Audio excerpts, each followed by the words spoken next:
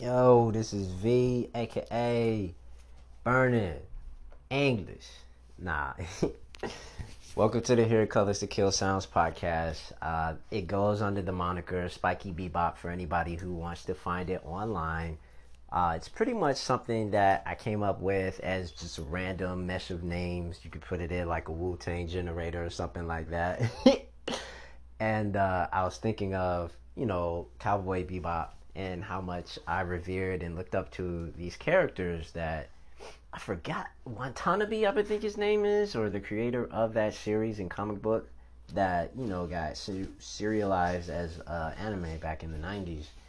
And, the series and how I looked up to it. I'm a super nerd, so before I go into another tirade and rant of tangents, hit the subscribe button, let someone know about my pieces. It's pretty much been going on since 2020. I'm super excited to guest star on other people's podcasts. I'm speaking it into existence until I actually sit down and put on the headset. But then, look at someone and then be like, wait, we're doing this outside? And yes, we're doing a podcast series outside. And thank you for allowing me to smoke, because I know a lot of places don't allow people to smoke indoors and or have these general conversations. And I always want to have that open where I feel comfortable and I don't feel that I'm offended by me not being able to smoke my spliff. Joking is only 70%, serious, and 30% joke. So that's pretty much all I want to just throw numbers out there to anybody. Shouts out to Mark Maron. Shouts out to all the West Coasters and anybody else that's pretty much your comedian's comedian. Pretty much like his favorite comedian. And shouts out to anybody else who, is putting it down, keeping people laughing, doing cool shit behind the scenes, doing cool shit every day type deal. And I also, want to branch out and do some other stuff and add some more flavors to different people's perspectives. As a writer, I never want to mince words and give, opinions on things that I feel everyone should have their own opinion about, which is why I tend to not get into pop culture. I tend to not comment on what my other peers are doing so much in the realm of creativism, because they're still doing it. It's still happening right now. It's really, like an interesting aspect to look into, because when you're commenting on something, the thing is still happening. So while that thing is still happening, it's changing. And the comment that you initially made, you have changed your opinion on later on when it's not even done yet. So for me, I look at it as, my fellow, I guess I look up to. I would never say fellow. He's a seasoned writer, Lupe Fiasco. And how he looked at it, I say fellow Chicagoan, because that's where we were from. Shouts out to First and 15th. Shouts out to West Side of Chicago. And where he's from, he was basically saying that as a creative, you look at yourself as a grain of sand, and all of these different waves of creativity come to you, and different fashions. So it comes to you this way, it comes to you another way, it comes to you this way, it comes to you that way. And you either process it or you try to analyze it, but then you got another wave of cool shit coming towards you. And you can never really truly say, like, oh, well, that was that. You know what I'm saying? And it feels like this too. And that kind of, not to say that he wasn't saying that, it kind of negates that. And I interpret it in many different ways. And that's how I know that I was onto something. Anytime I never come to a definitive answer on, a topic, I know I've reached an impasse, or I've reached something that actually is of true substance. And I've always remembered those things. And it's not even to say on a philosophical aspect. So process all I'm saying. I'll slow down for a second. Let me hit my split four again. Okay? Okay. What's happening in society as a writer, as an artist, as an observer, you never want to get caught in giving labels on things that are constantly changing, because you will feel different about said thing later on. It's cool to see how it's doing today, but then that's just one interpretation of it. It's multifaceted. Even going to an event, you sit down and you're witnessing an event, it's a total different event from this person to like 15 other people who are sitting right next to this person. By proximization. I don't even know if that's a word, but by proxy. Like, it's a really, really collaborative thing of envisioning these different settings and envisioning or taking on this mantle of being a writer. Now, generally, other writers have different aspects or different things that they recommend to different writers, depending on their craft, depending on what it is that they want to personify. You could say I'm in the science fiction realm. So I'm over here where a lot of people smoke weed and trip on mushrooms and, love watching science fiction movies over and over and over again. And to antiquity and back, and then talking about it and quite possibly going and cosplaying these beings and going and talking to the creators and stuff like that. That's generally where I skate around in. And I haven't gone to a con. I want to. Well, probably in like, what, 5 years now? It's got to be 5 years, or wait, more than that, like 2015, 2014. I think the last time I went was possibly in 2013. And the cool thing about it was that I got the opportunity to speak to the creators that I was a fan of. Like, these are really, really esteemed writers, like crazy creatives that, I mean, you have to look up to like Jack Kirby or something like that, or someone who just, I don't even know how they came up with these concepts in itself. And I still to this day am thanking whoever it was that they gave them mushrooms or whatever the case may be, that they came up with these things that we are still inspired to this day. And it's an amazing concept to see these characters reimagined and dreamed up in a different fashion, and by different artists, and by different Imagineers and different writers. It's so cool to witness. So, with these considerations, I always, hold on one second, let me light up.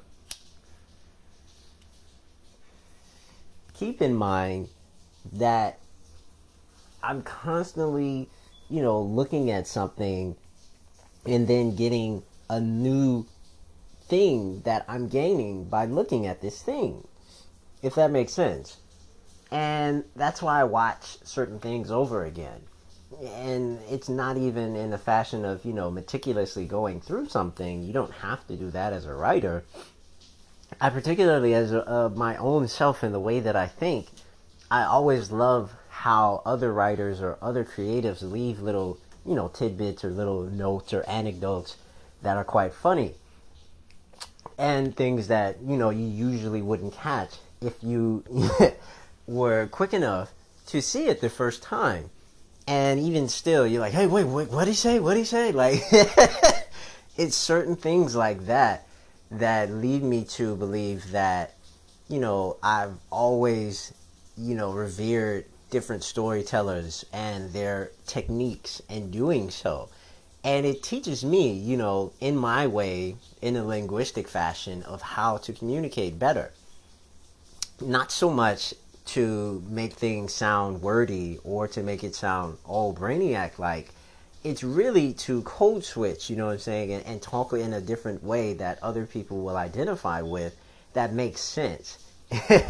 Because the same message can be correlated. And when you think about it, if one artist can do it, then another artist can do it another way. And that leaves so much to the realm of possibility.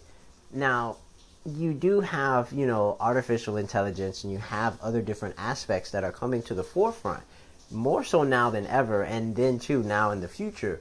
And then the creative aspect of what someone means and what their art means will be as another interpretation of what I'm just saying. I'm saying? If this program that someone put in is coming up with this, then that is a possibility of an artistic expression that someone could readily pay for. However, in the artistic integrity, you know what I'm saying, one in their non-mediocre fashion and hierarchical, whatever societal view of what art is, shall remain whatever it is that they all colloquially, unanimously agree on as their own, I guess, bar for art. They'll look at it and, as I have, interpret it in a fashion of like, oh, well, wow. And as in many artists, you definitely want to look at something and then be like, yo, I could do that, or well, I can do that too. And then know, oh, wow, that's cool, combination. Never in the jealous fashion of saying like, oh, it's just a computer. Oh, man, ain't nobody, man, somebody just programmed that shit in, man. Ain't nobody like that. Like, no, I generally won't say that. I always say that the possibilities and, given the imagination of what the combinations that people can come up with, definitely can make something quite amazing. And just me speaking on this, I've created a story in my second book and third book talking about this, where it's definitely a synthoid type machine, and I actually call them CYFRUID, or Seafruids, and a different type of Manfroid, differentiating from all the other different species that I have in my story on Celestial. The Celestial is the planet. And so, before people get lost in whatever it is in this grand scheme of story that I have, it's very simplistic in how I, fashion it out in each of the stories and flush them out. Each one has their own account of the first, minutes that someone wakes up from this time of forgetfulness. And I give those fashions, and each person doing their own things in an own way. Certain people have already been active in doing things, like riding on horses, like doing crazy shit, riding with marauders and riding with bandits. Other people wake up in an almost amnesiac fashion and then start, recounting certain things and remembering so that they can better communicate with everyone else. Other people do other stuff, but that's life, right? So with me, and looking into, this possibility of futurism, or as they call this, I was like, yo, I definitely want to make it something of what dreams may come. I love that story. I love the colors. I love everything about, this sense of afterlife isms, and someone willing to explain somewhat of this thing of purgatory, which is only of a dreamscape, or what someone has mentioned, I don't know, over a few hundred years, right? As a concept. So for me, I was like, yo, I'm gonna have this dude, wake up on this bus, and there's all these other synthetic people waking up on this bus, and then they riding, and it's like electricity running all throughout the bus, and they all just got it running through their bodies and stuff. And so then they ride into this, cloud, and it's a electric cloud, and then everybody disappear and it goes black, and then he wakes up in another place. You feel me? And then from there he starts flying around. It's like a dreamscape. It's like, outer space, but it's a whole nother realm. It's something from like Adventure Time. But then too, it's like insane. Like, apologies for saying like so much. It's just, I get really excited when I explain certain parts of my stories and characters. I don't even know if it's a thing like regional, where people are explaining stuff and they go into this readily, or Reddit word, and they'd be like, oh my, like. Anyway, the story is really cool, and I really have developed this from this interpretation of what I consider a new way of looking into, or science fiction way of looking into, this concept of thought. And I don't go into, other theoretics, or I don't even call it like theologyisms or whatever you want to call it. When it comes to this philosophical, nature versus nurture argument, I just wanted to go into as, excuse me, a thing of thought at itself, at its base, beyond all things, this thing thinking of itself, naturally going out and expressing, its curiosity as to what it is that it is witnessing versus a already ready-made answer, and, going through it in the fashion that a young person would, but being an adult and still, having this assessment, going through, the mental catharsis of, self-doubt and all these other different things, but still, unanimously flying through the air, speaking with other creatures that, know things, but they don't explain. It's a really, I call it like an Alice in Wonderland type of aspect that I put in the story. And I literally did. And I'll add on to it now that I'm mentioning it now. I want to add more to this story, and I left it off, explaining certain things, but then they were just like playing a game, and it was kind of like a cosmic game, but an allusion to what it was that I want to implement later on, and quite possibly have him incarnate or something like this back on Celestial. But I really, there's certain things that I want to explain and certain things that I won't, so I'll leave that one, and I'll pretty much meditate on that and work on that today or tomorrow. We'll see on that. But thank you guys for listening to the podcast series. I appreciate it. Seriously, hit the subscribe button. Let someone know about the podcast series, and then be like, hey, he should guest star on something, because I think he really would be, I don't know, a really interesting guest to talk to and pick his brain on.